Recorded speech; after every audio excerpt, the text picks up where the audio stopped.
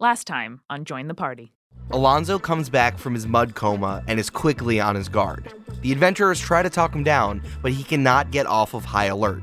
So Johnny turns to drastic measures. While he's talking, I give him the 2 fingers and I cast Charm Person. With Representative Brink no longer the star of a reality show, they finally ask her what the hell is going on. And really, she doesn't know that much. Was it your idea or did someone come to you with an idea? Well, it's my intellectual property, I guess, because I No was... one- So So you you didn't okay, make okay, it. okay. Cool. Meanwhile, the mansion is falling apart, and Johnny's help signal is finally answered by Noto Odo. She helps them climb on the outside of Trotopolis and lets them in to the homestead. But peace doesn't last for long. Hannah, there are 50 reporters here at my gates. Representative Brink organizes a slapdash press conference, and the party fields questions as TV show fan favorites. But one question looms on the horizon. Will Inara take Brinks' love? A headline screams back at them. Representative Brink single. Heroes disappear. What happens next? Hey, wait. What does happen next? Let's get the party started.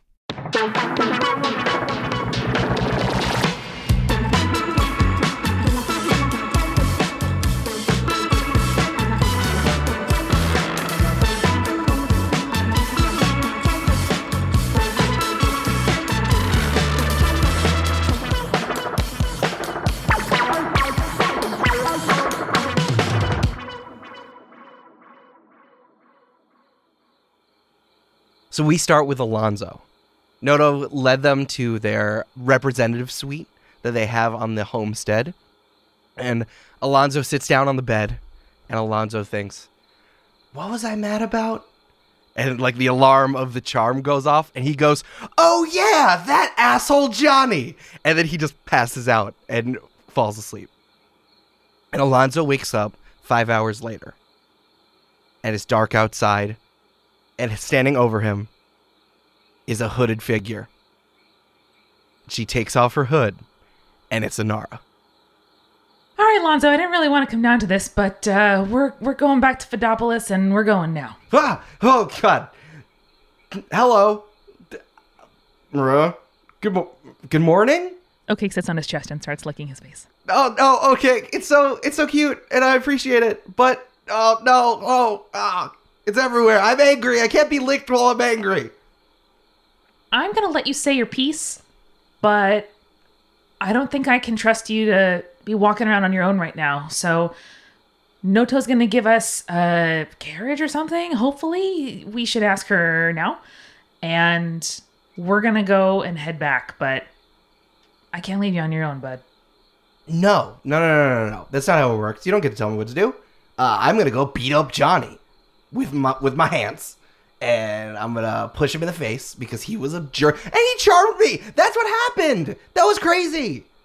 Inara holds up her left arm, and Alonzo feels his right arm raising too because they are handcuffed together. How did you do this to me? Why was I was sleeping? Yeah, sneaky me. That's my main characteristic right here. But we are going to have to decide what we are doing here together. So Alonzo tries to get up and push past you, but you can't go anywhere. Yeah, Inara is small but strong and can also do that toddler thing where they just like become dead weight in your arms and like can't be lifted. Yeah.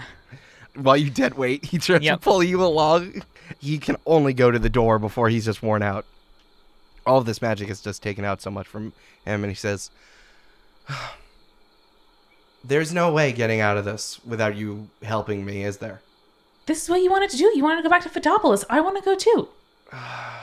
Oh, yeah. Okay. Fine. All right, let's go. Lead the way. Pick yourself up. It's hurting. You're too heavy. Inara stands and hoists her pack onto her back. She is so small that her arm is kind of like perpendicular to her shoulder, and that's where Alonzo's wrist hangs down.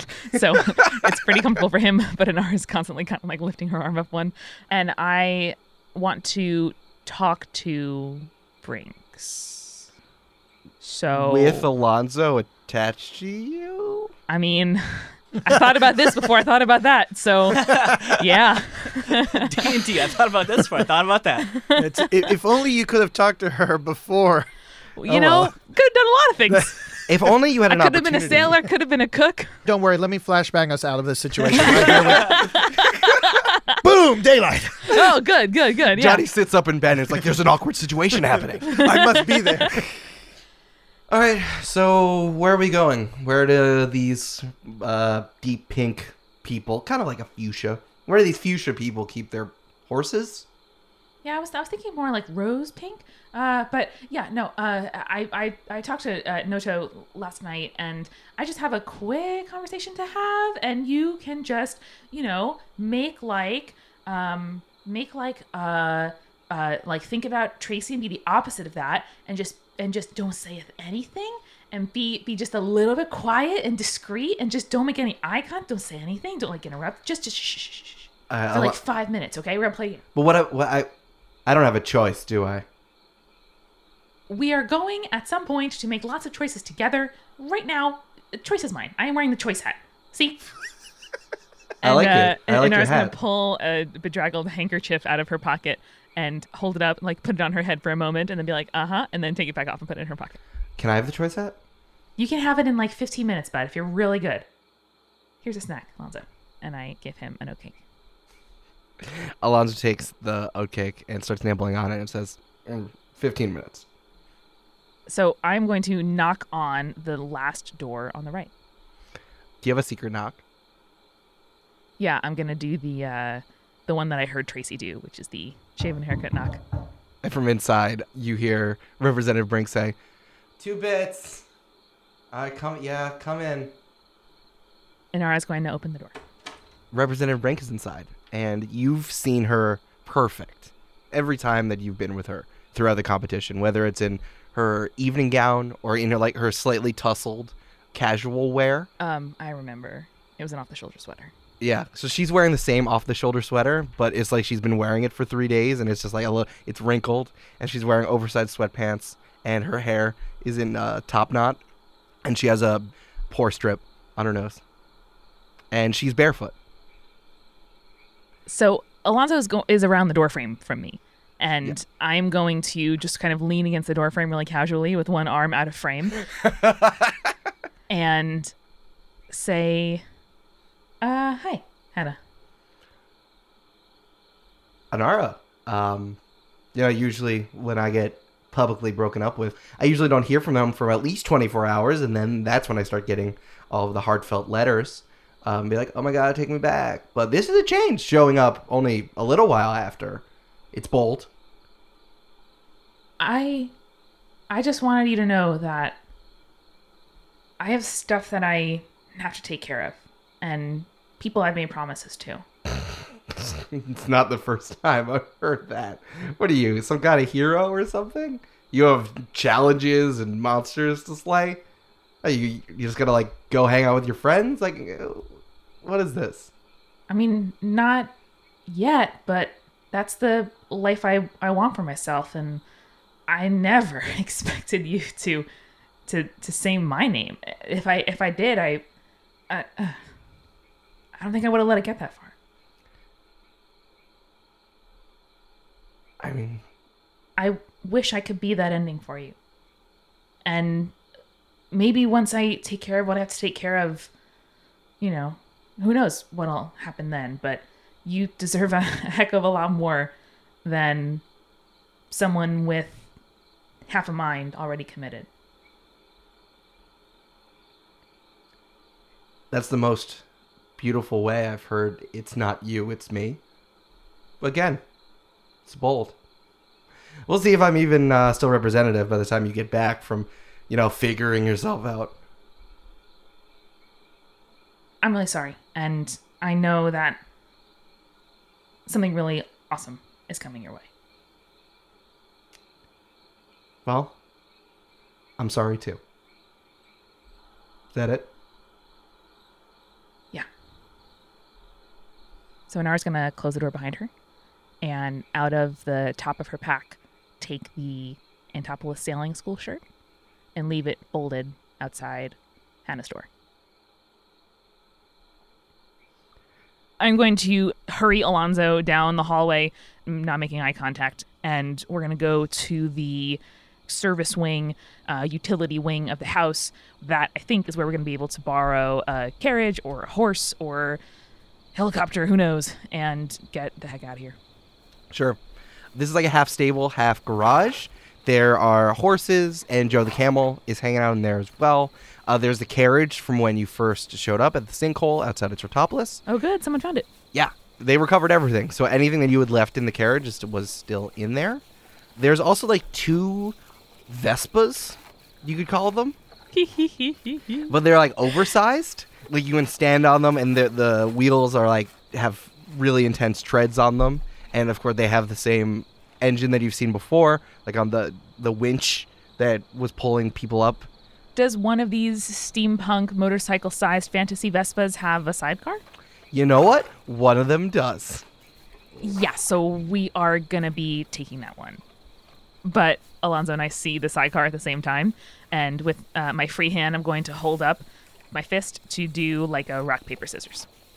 And Alonzo says, I have the choice hat. Give me the choice hat. Fine. And I pass him my lilac, once lace-edged, but now pretty tatty handkerchief. And he puts the handkerchief on his head, and he says, I'm riding in the sidecar. Ha! Got him. Cool, that's totally not what I would have decided anyway. Okay, let's do it. And I'll throw our packs in there. I give O'Cake, obviously, a little aviator cap with goggles that came out of nowhere. Don't ask me. It was in the sidecar. Nice. It was nice, so nice. weird. Good. And try to get this thing started. Okay. There's like a big button right in the middle of the front panel that says, go, with an exclamation point. Before pressing it, I do want to just take a notepaper and pad from my pack and write, Noto, thanks. Please, bill to Fidopolis Castle, Kiko, and then a little carrot, like I forgot to write, Kiko Castle, XX, Oatcake, and then smaller beneath it, dash Inara. And you smash the go button, and it roars to life. The engine, which is in the front, again starts to glow, and you peel out into the night, with Alonzo riding beside you.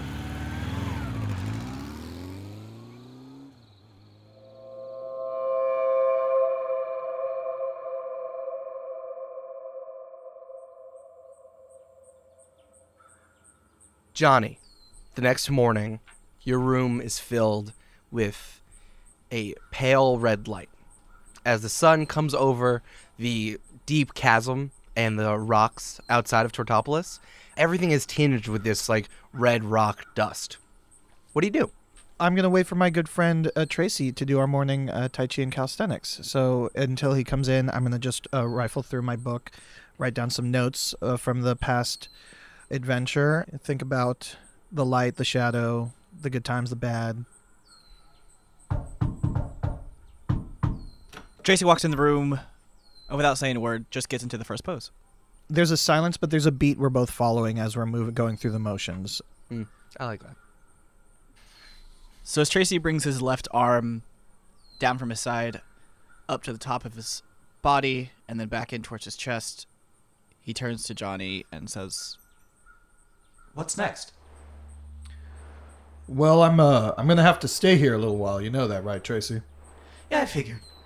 and he moves his right arm out to his side. Just because I'm staying here doesn't mean you have to.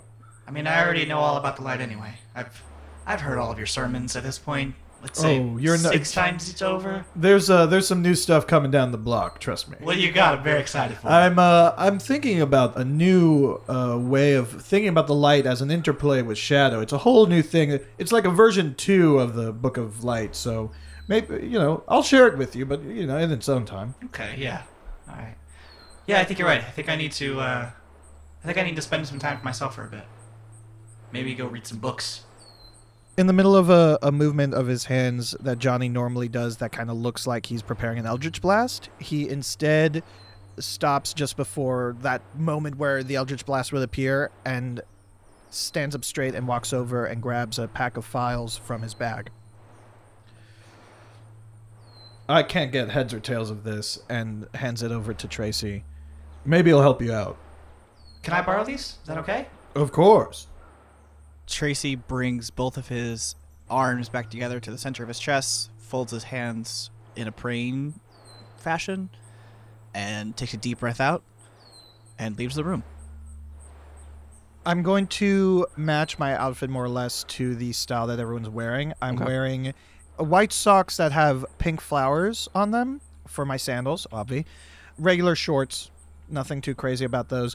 But my robe that I'm wearing over just a generic shirt is a very light gray with interlaced with vines that have pink roses all over them. Okay. It's very nice. So basically, you're just here for the next 2 weeks to like talk about the Undying Light and kind of open-ended, but you have to stay. That's great. I can do that. I'm going to instead use this opportunity to do more reflection of how Johnny feels about the Undying Light, the Undying Shadow, the interplay of that, his involvement, and then he'll do some lectures, and I don't think anything too crazy. Sure.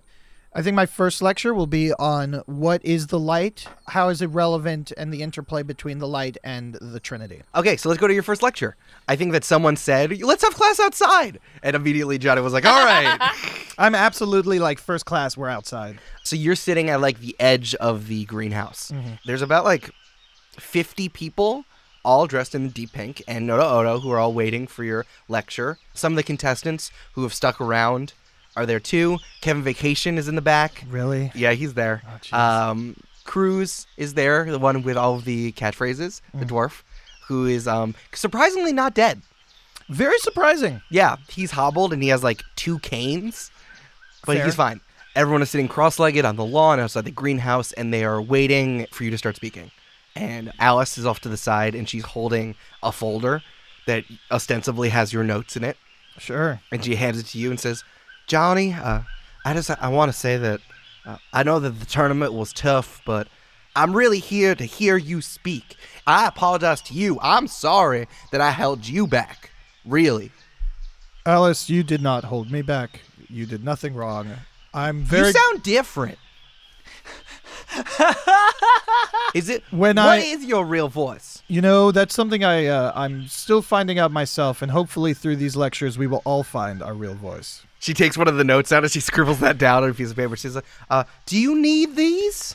I'll tell you what, maybe in one of the future lectures, but for this one, we'll go a bit off the cuff. All right, go get them. You see Noto clap her hands twice, and everyone starts quieting down and says, all right, we're here with the lecture series that we bring to you here at the homestead. So everyone give a real warm, light welcome to Johnny B. Goodlight. And everyone claps, and everyone starts murmuring to each other, like, oh man, I saw him on TV. And Johnny, you have 60 faces looking at you expectantly.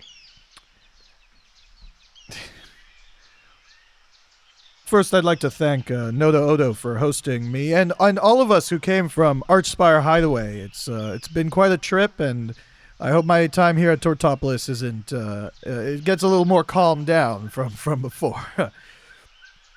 So when we think about religion here in the concentric states, obviously we know Devar, Adama, and Zeol, but where did they come from? When you look at religion just objectively, it is a way of communicating positive and negative values to a culture, to people. And the Trinity absolutely does that.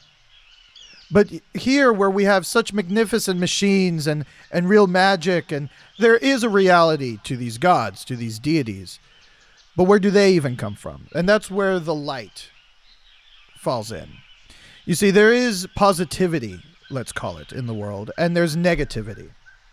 You can really split everything into the two. And while we see a lot of negativity in the world these days, and things have been very strange with stars bursting out, with mud people attacking, with all sorts of craziness, it's always good to remember that there is positivity, there is light. And what I hope to with this series that we begin today, and what I've devoted my entire life to, is the study of the light and its interplay with the shadow. The shadow I've become more and more aware of is as important as the light. The problem being, right now in this world, there's more shadow than there is light. And we have to fix that. It's not as easy as snapping your fingers and making some light appear, or finger gunning, some dancing lights everywhere, but it can begin with positive actions, gardening, cooking for those in need, taking in people who have been in an unfortunate situation. Thanks again to Odo Odo. You begin by making the light within yourself, and then you spread out for others. Over the next few weeks, I hope to discuss some more practical things that we can do, but also the more theological and philosophical implications of the light and the shadow. And I, once again, thank you all. Right now, I actually want to do a bit of Q&A because this is the first session, and I want to know from you what you guys are interested in. And that way, it can better inform me how the next few weeks will go. A gnome stands up in the front row and says, "Hi, my name's Gypsum." Hello, Gypsum. May the light be with Gypsum. you. Gypsum. Gypsum. This is more of a comment, less of a question. Of course. I just want to say that my father, my uncle, and my second uncle, they're all priests in Fidopolis, and they all told me that the Trinity is the only one true religion, and I think that you're wrong. Also, you can buy my screenplay. I wrote it about the Trinity. It's called 3 Times a Lady. Thank you. Gypsum, was it? Gypsum. Gypsum. Well, Gypsum. Gypsum. I will say, I am a follower of the Trinity. I think that the Trinity has done some good and is very necessary in this world. I do not believe that you can't have both. Por qué no los dos, as they say, you know. Where? Don't worry about it. Random voice from somewhere. Hi, I'm Janet. I have a question too. Well, hold on, Janet. Let me let me finish this answer. I would hope, Gypsum, that much like how I would love to read your screenplay, that you would at least listen with an open mind and an open heart what I have to say. And if you still walk away unconvinced, that's totally fine by me. I just want to share. Janet, you had a question. Hi, I'm Janet. Yes, I know. Hi. Hi, Janet. What I want to know is, am I a bad person if I feel a lot more filled with shadow than with light? I'd say absolutely not. Take a look at this, and I have Eldritch Blast in my hand. This is raw energy that you can use for fighting, but also in this case for demonstration purposes. Right now, it's half dark energy, half light. But some people, and as I'm talking, it feels to almost all black. They feel more in tune with the shadow. There's nothing negative with the shadow. It's a different comfort level. It's different preferences. It doesn't mean you're a bad person. It just means that you have to keep yourself in check to make sure you don't go to too much of an extreme. You want to have a balance in life. And if your balance includes more shadow than light, that's still totally fine as long as you're the one in control. And you don't let those inner demons talk to you weirdly when you're trying to do stuff. That sounds really specific. Okay. Over there. Hi, I'm Pete. What happens if I do all the good? And then I die? What happens? And what happens if I do all the bad? You want to know about what happens after death. The undying light and the undying shadow, they're more constructs, less deities. I think you would want to go towards the study of the Trinity for what happens after death. It's more of how you live your life. Think more your actions while you're here than when you move on when it comes to the light and shadow. It doesn't matter if you're 60% one or the other. It's about, your satisfaction, your fulfillment, and that you've found a good balance in life with how you've lived. Thank you. That was insightful. In the back, Kevin Vacation raises his hand. Mr. Vacation, hello. Yeah, hi, Johnny. Just so you ever know, everybody, hi. I'm Kevin Vacation. You might know me. Hi. You might know me from my wings and my cool party attitude. Hi, Kevin. I'm Janet. Hi, Janet. Okay, Janet, you've had your turn. Thanks. I guess I'll meet all of you later, because we're gonna party. is the Undying Light real? I see that you have power, but if I don't see a god, I don't think they're real. Well, Seeing is believing. Well, Kevin, you should know that through me is representation of both the Undying Light and Shadow. However, and then I point to the lantern, housed in here is actually a piece, a gift from the Undying Light, and I have it go out over the crowd. When that happens, everyone gasps. Just because this is a piece of the Undying Light doesn't mean that we all don't have a piece of the Undying Light and the Undying Shadow within us all. It is the positive and the negative of all of us. So, yes, this is a manifestation of one of those things, but that is because we are in need of more light in this world right now, more positivity. The crowd is starstruck, and I think you've lost their attention. At this point, everyone's just like trying to climb over each other to get a better look at the lantern. And everyone is just like talking to each other and be like, oh, have you seen this? What is that? Is that dangerous? And I think everyone's just like shouting questions at you all at the same time. Like I said, I'll be here for the next few weeks, and we can discuss more about the light and the shadow and its relevancy to our lives and how we can make the concentric states and the entire world a better place. I have office hours. Please feel free to come on by, and I can't wait to speak to you all again next lesson. Noto Odo and the keepers here have the schedule. I'll see you all again. Everyone is like climbing over each other to try to talk to you, but I think Noto steps up and is like, all right, well, we have volleyball next. The volleyball tournament is about to start, and everyone else who has jobs today, go and start. And Johnny, she takes you by the hand and pulls you away from the crowd with Alice running behind you.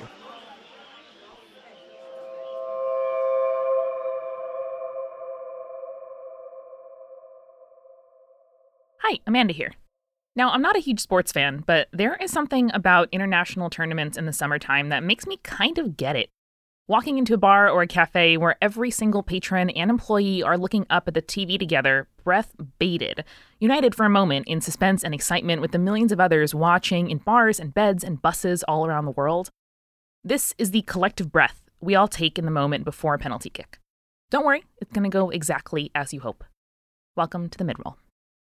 Welcome to our newest patrons, Brendan, Callie, Margaret, David, Rita, Katie, Sally, Mimi, Olivia, Danny, Joe, Scaredy Wolf, Vince, and Soraya, whose name we mispronounced last time. I'm so sorry, and welcome!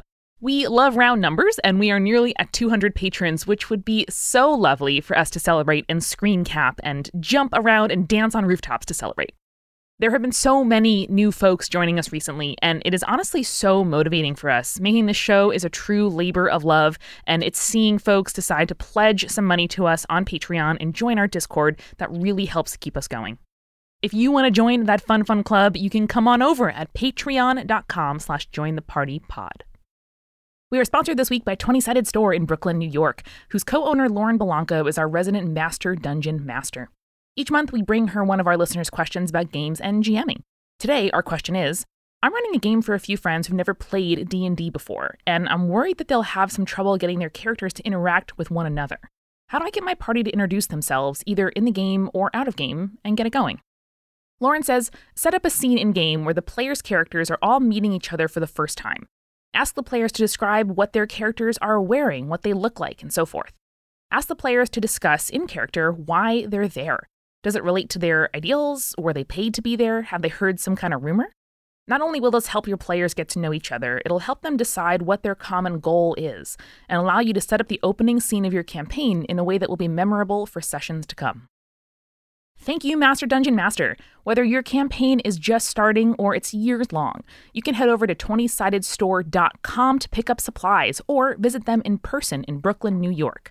Either way, use our discount code JOINTHEPARTY for 20% off. So head on over to 20, the full word, sidedstore.com and use our discount code JOINTHEPARTY. We are also sponsored this week by Nerdy Kepi, an Etsy creator out of Philadelphia creating quality queerware. They have some incredible nerdy stuff for sale, including social justice barred mugs and patches, rainbow clothing, pride yarmulkes, and an Only a Sith Deals in Binaries patch, which is frankly amazing. I could spend all day browsing through their store, so I know you will want to as well. Head over to bit.ly/JTPisnerdy to check them out.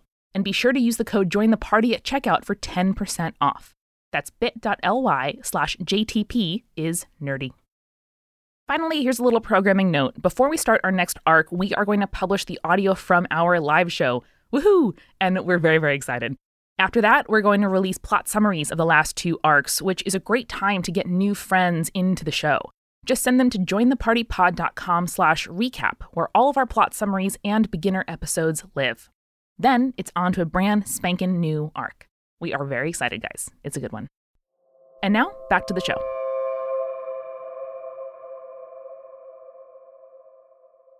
Hey, Tracy. Yes. So, we're going to cut forward 3 days. You have a chance to look over the plans that Johnny gave to you. And just a refresher, basically the 3 that he took, there were files about malfunctioning Warforged, and they're all branded by the Council of Bright. One of them exploded, one of them ran away, and one of them tried to fight back against whoever their handlers were. And these are like formal state documents, so they're redacted and they're not that detailed, but they give you a sense that there are these 3 outliers, and there are way more than what you just saw below Archspire Hideaway. Do I have any sense of time from these documents? I would say these are not ancient, but I think that if you set up the projector in your room, this is like a real gritty noir scene where it's just like you alone with a projector and some files. It's a nice hot pot of tea. And with a nice pot of green tea and It's hibiscus. Hibiscus tea and cigarettes. My favorite noir film. It had Humphrey Bogart in it. Designation Humphrey Bogart. Yeah. Oh my God. B6RT, I like that. So you're starting to put a lot of it together, and with the film from the projector, I think you can clock it anywhere from 1,000 or so years ago to more recently, like a few hundred, anywhere in that range. Like we said, the fashion that Anara was looking at, it's outmoded.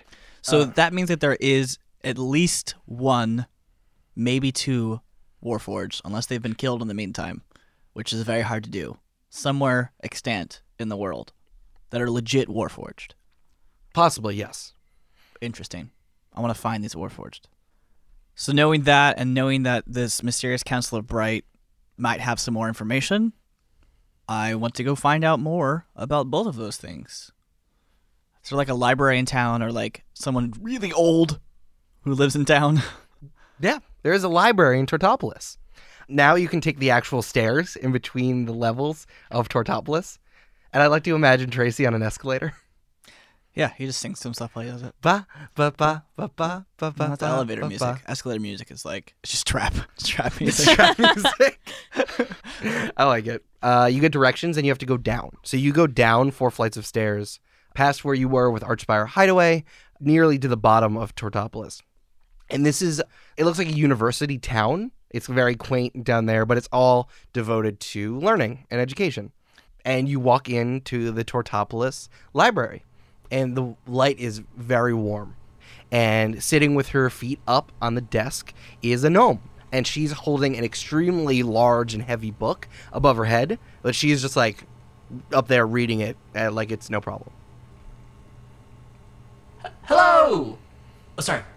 Hello. She's still holding the book above her head, and she says, ID, please. I am Tracy.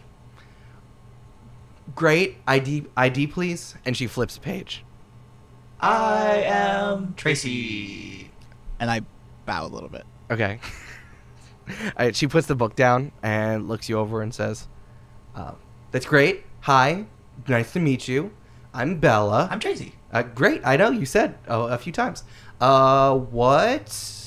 Yeah, if you don't have your library card, you can't come in.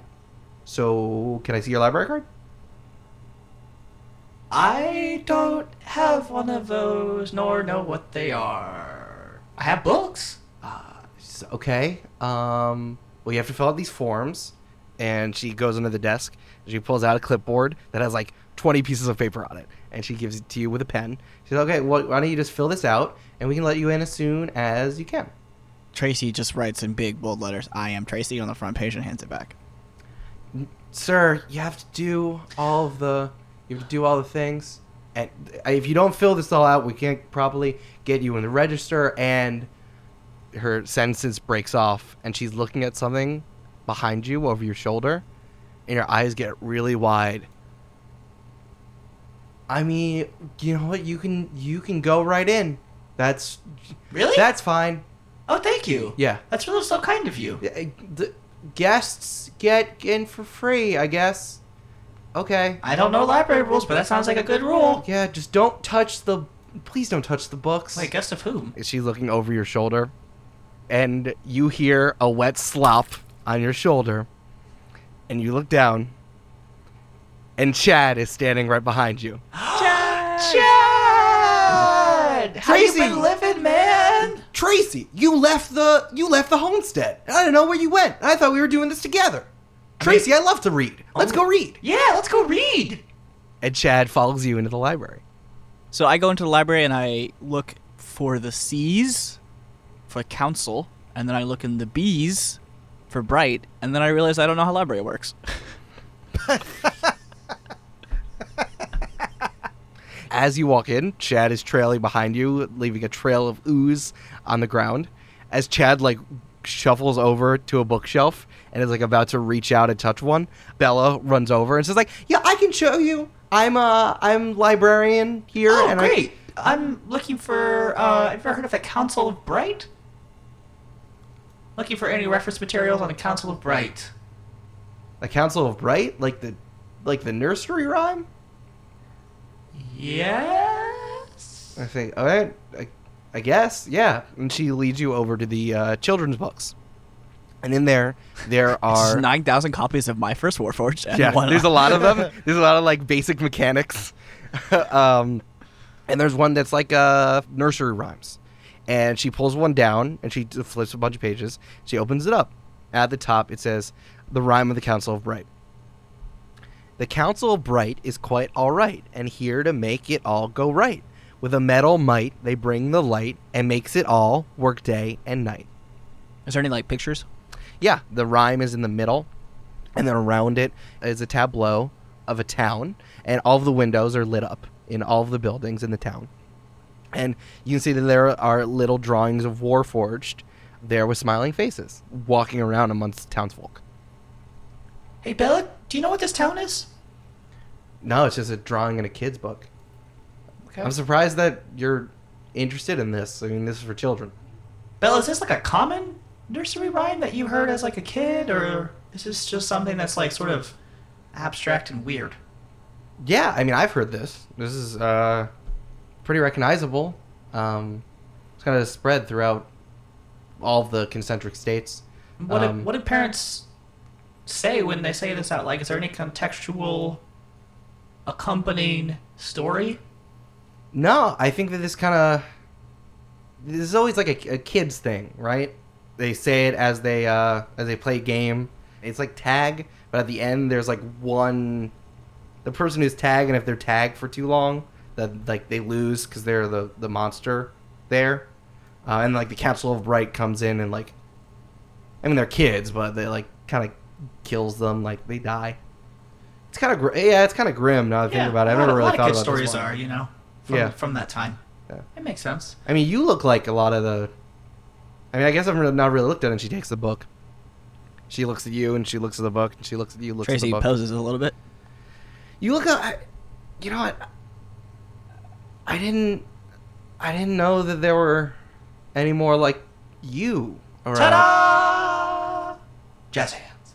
I thought Warforged were just a story, too. I'm in the living flesh, baby. I'm surprised. I you know what? Let me show you something. She leads you down the stairs into the basement, and the basement is really dark, and they have another projector down there. There's a microfiche. Along the wall, it's just covered in drawers. It's sorted by year. As you get farther into the room, everything gets older and older and older. And she walks all the way down the room, and she pulls open a drawer. She takes out a roll of film, and she puts it into this device, and it projects an image down. And she starts flipping through it.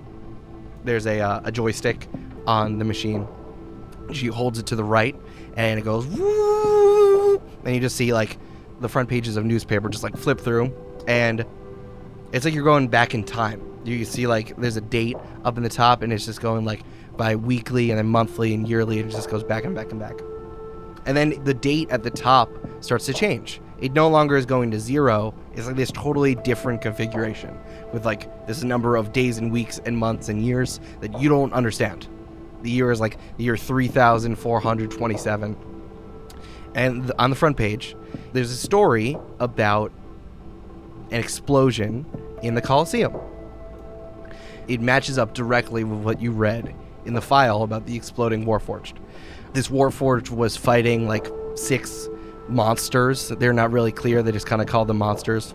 And right before the match was about to start, the Warforged literally just exploded. And it caused a commotion, and everyone was evacuated from the Colosseum. And there's a quote down at the bottom. And it says, "We're taking the necessary time to figure out what's happening with this particular designation, and no one should be worried about what is to happen during our next gladiator fight," said a Council Bright spokesperson. Bella looks down at the image and says,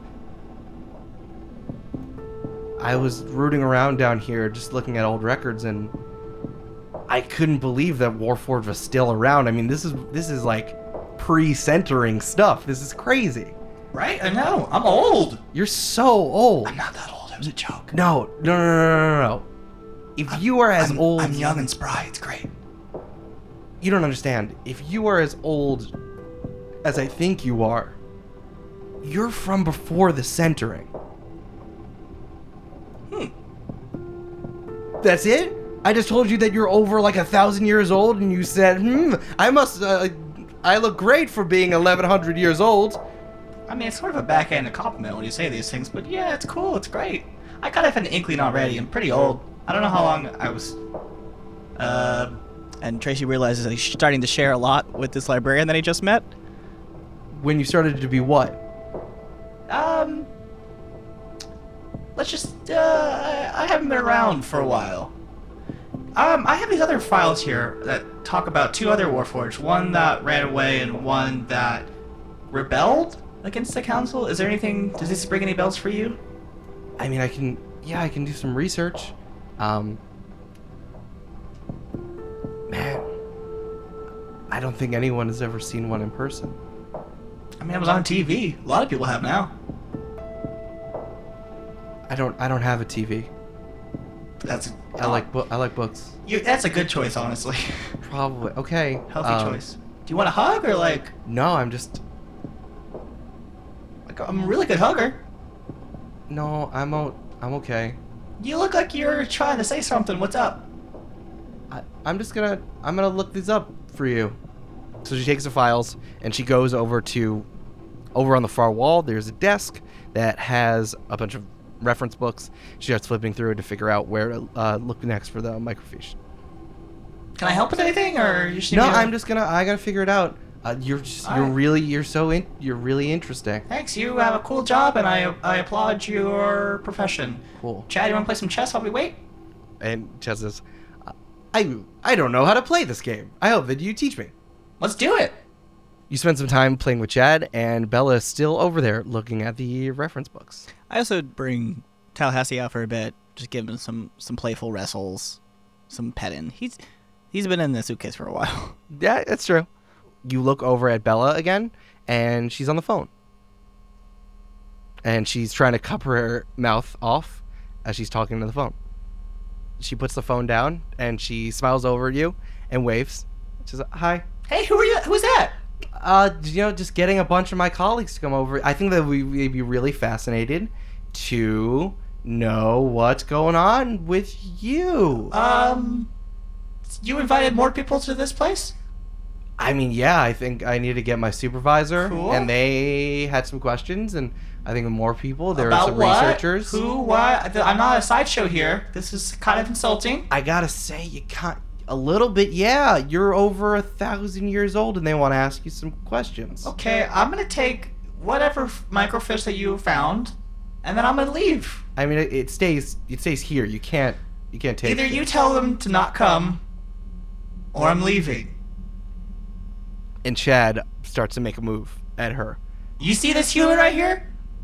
It's very threatening. Okay. Just hit the print button and you can get a copy of this particular day. Great. I hit the print button. Right. And Chad's gonna check out that book, the kid's book. Okay, I guess that one's on me. Great. You'll take any care of any fees? No fees here. Okay. Okay. Just a little tip. When people come and ask you for help, maybe don't ostracize them next time. That's not a great feeling. I know that you're being cool about this, but you're Marvel. You shouldn't be here.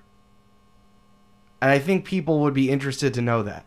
And yet, here I am. And I spin my cape. Chad, let's go. Chad takes one, like a fake. He fakes out at Bella, and then He jiggles a little bit. yeah, jiggles at her, And we leave the library. and with Chad running behind you.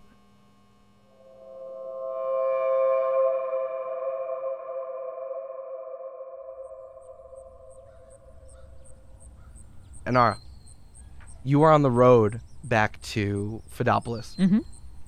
You've been driving for a little while now, and the engine is getting really, really hot. So you pull over, and you've kind of eaten through all the oatcakes that you have, and you stop at like a general store that's on the side of the road. Yeah, I'll park under an awning and give the Vespa some time to cool down. Alonzo and I are going to kind of awkwardly walk sort of close to each other with my cloak draped over our joined arms as if it kind of scampers around. But we'll, I guess, go inside and grab some snacks from the general store and then go to sit in the shaded picnic bench area outside the store as the Vespa cools down. And Alonzo is stuffing his face with snowballs. Are those actual snowballs? They're here? actual Okay. snowballs, yeah, covered in coconut, and they're disgusting. So, you kind of... Why'd you break up with her? Alonzo, we have many more hours on the road. I want you to think very carefully about the questions that you want to ask me. Yeah, this is... I feel like I had one chit here, and I'm cashing it in. What happened there? We weren't even dating. We didn't even get a chance to date. She just...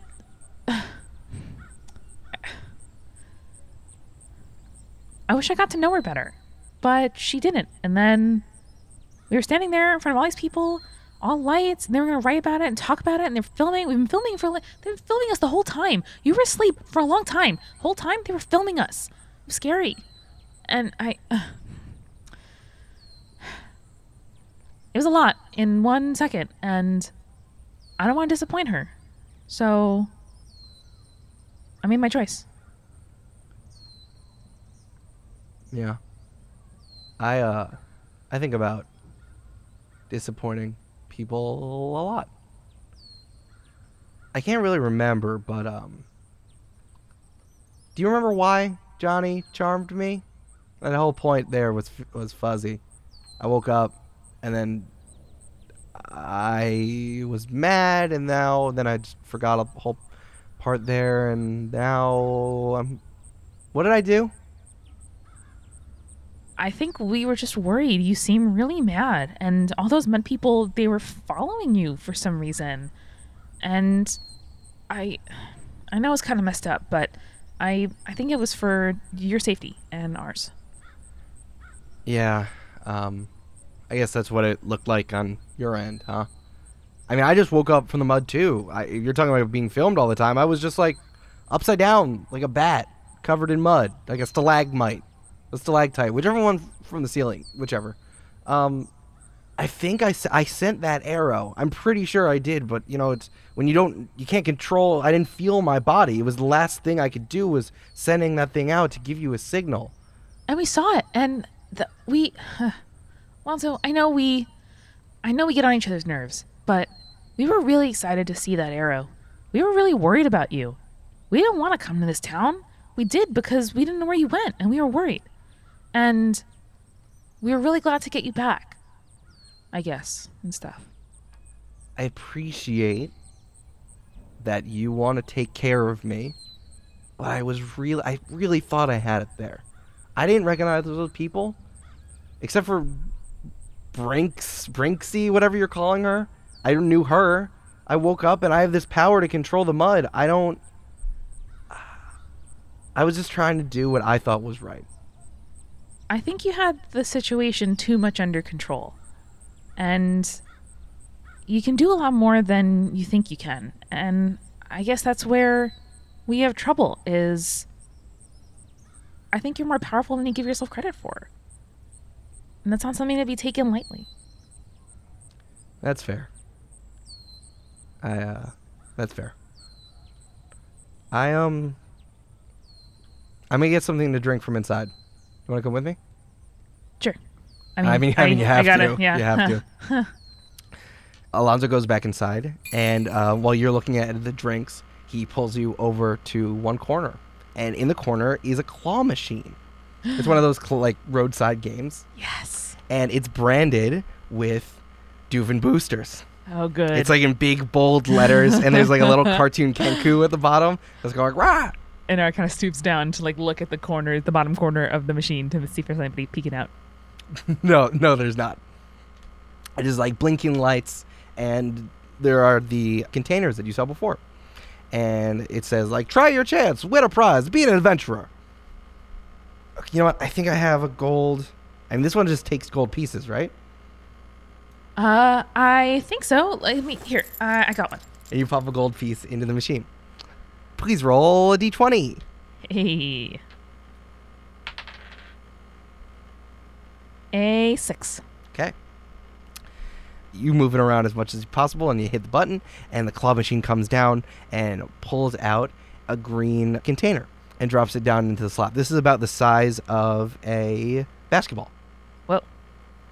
And you pick it up and you open it, and inside is an ordinary bag made from gray cloth. And branded on the side of it is the name Bag of Tricks. You got the gray Bag of Tricks. When you put your hand inside, you can pull out a small, fuzzy object, looks like a ball of yarn, and you throw it as a bonus action, and you get a random animal. Amazing. It feels like there are 3 balls of yarn inside of the bag. Amazing. Yeah. I'm going to offer Alonzo a gold piece too. Alonzo puts in there and does the claw machine. There is a smaller orange capsule that drops down, and he opens it up, and inside it looks like a plastic bag, and then there's another plastic bag around that, and there's another plastic bag around that, and another one around that. It comes with instructions inside of the container, and he reads it out loud, and he says, "The plural bag of bags." That sounds weird. Okay. You can conjure a swarm of some group of creature. The creature swarm must be below 100 pounds and must have at least 4 of them. To activate it, you must say a plural of that creature. You can make up what the plural is if you don't know it, but it must sound correct. Huh. Well, I guess I can control a lot of animals now? Can you imagine if with the representative, if you're like in the big meeting hall, but like where all the bagels were, and then someone's like arguing, it's like really boring, and you're like, yeah, I want to sleep, and they don't have enough pastries, and then you're just like bats, and then just like bats appear. Wouldn't that be awesome? What's a plural of bats? A bunch of bats. No, that's how about a vampire of bats, and then the bags open up. And like 10 bats come flying out of the bag, and the store owner's like, "Oh my god, bats!" And the bats like start like flying into all the stuff in the store. Yeah, we're gonna run out, and Art's gonna yell sorry, and just throw a handful of gold behind them. As it scatters to the ground, you two hop into your Vespa sidecar and you peel away.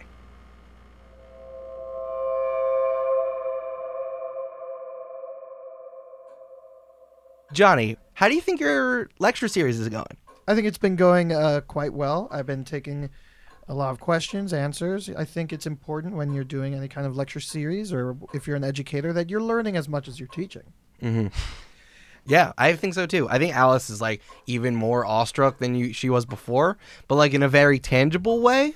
she can't believe that you know so much about the Undying Light, and she saw it, and she's just kind of like, she's around you. She's like orbiting you like a satellite around a planet. Definitely isn't annoying. Definitely not. Definitely not super annoying. And she keeps asking you about your southern accent. After being ushered out, I step back into my room and I take the lantern off of the staff and I set it in front of me and I sit and meditate for a while and attempt to communicate to both the Undying Light and Undying Shadow. I've considered the warnings from both of you about having to choose a path or choose a side or whatever. I think ultimately I've decided that there has to be balance, and while I do see a place for shadow, currently there's more shadow than light in this world. And so while I believe in balance, I still believe in propagating light. I hope to share the word of both the light and shadow with these people and more. While I know this isn't strictly a religion like the Trinity, I think the best way for the masses to understand and to contemplate, we have to treat this more of a deity type thing. I guess an issue you guys have to figure out is who gets top billing, but I simply don't care. I'm going to be the one making the rules for this because I'm tired of you guys deciding what my fate has to be. I've been in this world for much too long, and I'm tired of not having a good path. Hope to speak to y'all later. XOXO. Gossip Johnny. The lantern that was glowing as you contacted the other realms, it goes back to its normal state, and you wait for a response for 5 seconds, 10 seconds, 30 seconds. I'm enjoying a meditation during this time. It ain't no biggie. A full minute. Sure. 5 minutes. Great. 10. I'm having a wonderful time. 30. The thing about meditation is you want to do it a lot, so it takes some time. An hour. And you know, 2. when you meditate, like, it's very healthy. 3. At some point, I do go to the bathroom. And 3.5 hours go by. You're like, I'm so hungry. When you finally pull yourself out of your meditative state, you hear, Tracy! the door opens, and it's Noto Odo. Oh, dear. And she's in a kimono a lot like yours, and it's pink and white polka dots. And in her hands, she's holding a chest about the size of a bread box. And she says, "Oh, Johnny, I figured you might be hungry after all of your lecturing, and I wanted to tell you that dinner's ready. We're having tacos. I really like tacos." Tacos are truly the food of the gods. I will join shortly. What do you have there? Oh, yeah, this. I wanted to give you a welcoming present, but this is your welcoming present, and definitely not something I just had laying around. Okay. Let me try that again. I don't usually know how to be humble to other people. You are exceptional, and I think that this. I think that whatever is in here would be better suited to you. Also, it's stuck and I can't get it open. Oh, okay. This makes sense. Okay, here you go. Tacos. See you there. I will be there shortly. Save some pollo guisado for me. I don't know what that is. I just eat the tacos. And she walks away. I have a chest in front of me. Yeah. And it's old. It's like rusted over. Any defining marks on it that could be interesting? Yeah, on the left side, there's actually a button that says press me. I'm not... Press the button. Press the button. So I'm not Press detecting the anything button. weird about this. No. Okay, I press the button. And it opens. Okay, so she's just dumb? She doesn't know how chests work. Okay. Because that's really was Maybe it. it takes the worthy. She has a chest person that does this Yeah, for she's her. a button pusher, and he has been on vacation for the last 3 weeks. She's like, oh, fuck it. It's like you give someone a blender. It's like, what do I do with this? I don't know. That is not a difficult gift. I know. either. It's not. Okay, roll a d20. You make soup. Roll a d20. Roll a so- d20. Or smoothies. Or Which a d20? Peanut am I gonna butter. use for Or this? hummus. No, I'm not or going Or to. milkshakes. 12. All right, with a 12. Inside is a patch, and it's sticky. On the patch, there's the shape of a man standing there, and then next to him is another man that's just like the outline of the man. Do I recognize this iconography for specific spell type purposes as either invisible or duplicate self or anything? Well, it's funny that you asked that, because this looks like the symbology for teleportation. This is the teleport patch. For the next hour, each time the weapon or object the patch is attached to strikes a solid creature or object hard enough to inflict damage, the target of the strike teleports to a random location 100 feet away. A random location. You have to roll a d10. Oh boy. You're going to roll a d10 and determine direction, and it's going to be clockwise. From north is 1, and then 2, around in a compass rose. 9 is straight up, and 10, you burrow underground. Oh boy. There's like a tunnel. You tunnel. No, I underground. got you. You can only do this once per day. Once per day. Yeah. And Johnny, you do the only thing that you know in your life to be your exact purpose. You run out to go eat some tacos.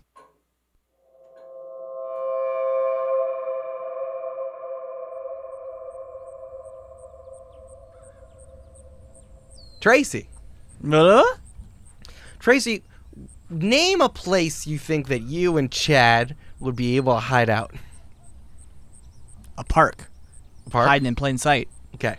You two are sitting on a bench.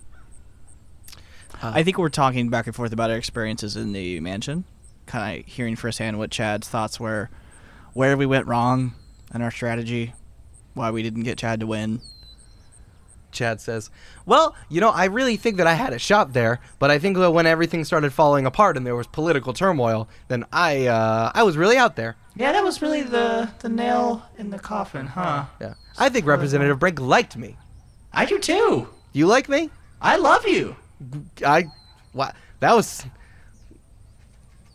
Tracy, I love you too. And we hug. What does that even look like? It's just like if you were to hug a giant pile of silly putty. Just like it gives, and you go a little icky. Oh. And you go inside? I mean, see, I'm used to having Johnny around to just prestige my That's true. body clean. I'm not used to it yet. So I think as you hug him, your hands do go inside, and I think that once you can see your hands inside of Chad, and you for the first time you can tell that there's stuff floating inside Chad. There's parts of his bed from before, and there's a chair, and a plant was in there as well, and it's some of that stuff is starting to break down. And there's a bag with a knot in there as well. So as my face is smooshed up against Chad, I see the bag and I look up at Chad and I say, Chad, there's something inside of you. Tracy, I don't know what you're talking about. Humans can't hold things inside them. That's crazy. Yeah, we can. There's food and organs and things. Well, it must be a splinter or something. Tracy, would you go in there and take it out? Chad, is that what friends do with other friends? Yeah, if a human had a splinter, he would definitely need help to pull it out. Okay. and Tracy, I want to be extra clear about this. The most reluctant he's ever been to do anything in his entire life grabs the bag. Okay. Yeah, you get your hand out it, and you just try to pull it out, and there's a little bit of a sucking noise as you pull it out. Oh, that's literally the worst noise on the planet. And you pull it out with a pop, and now you have this bag in your hand. Roll a d20. 7. Okay. Inside this bag, this is a lot bigger than you thought it would be. And you see a handle inside that looks a lot like your axe's handle. And you put two hands on the handle and you pull it out. And this is a two-sided axe. And there are snakes that curl around the handle Neat. and go up above Neat. the axe. And And macaroni and cheese. ooh, that's good. I like that. And both sides of the axe have little red crosses on them. And this is called the sawbone. The sawbone is a two-handed axe, and you can wield it as a regular axe, but this has a very special quality. It actually can heal people. You need to convince your patient to stay still, and then this does 1d10 damage, so you're going to roll a d10, and then you're going to heal them for 1d20 damage. Neat. And you can also wield this as a regular axe. Love it. That's cool. Yeah. Chad, this was a little more than a splinter, I think. Oh, Tracy, thanks for pulling that out of me. You're welcome. Chad, shivers for a second, and then the part where the gelatin in him closes up. And he says, Tracy, I have something to tell you. After what happened in the library, I also know what it's like to be looked at strangely. People look at me weird all the time. And, I think I know why. This might surprise you, but,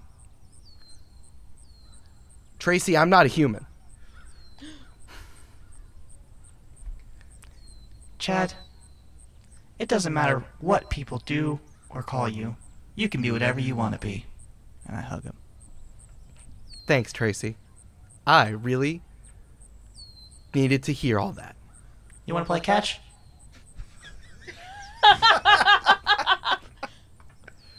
Yes.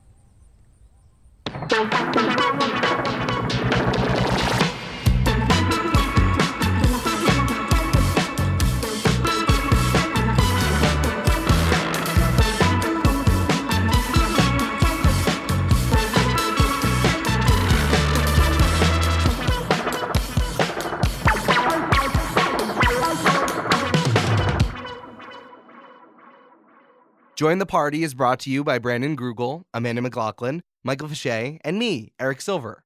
I am your host and game master. Brandon edits, mixes, and scores the show.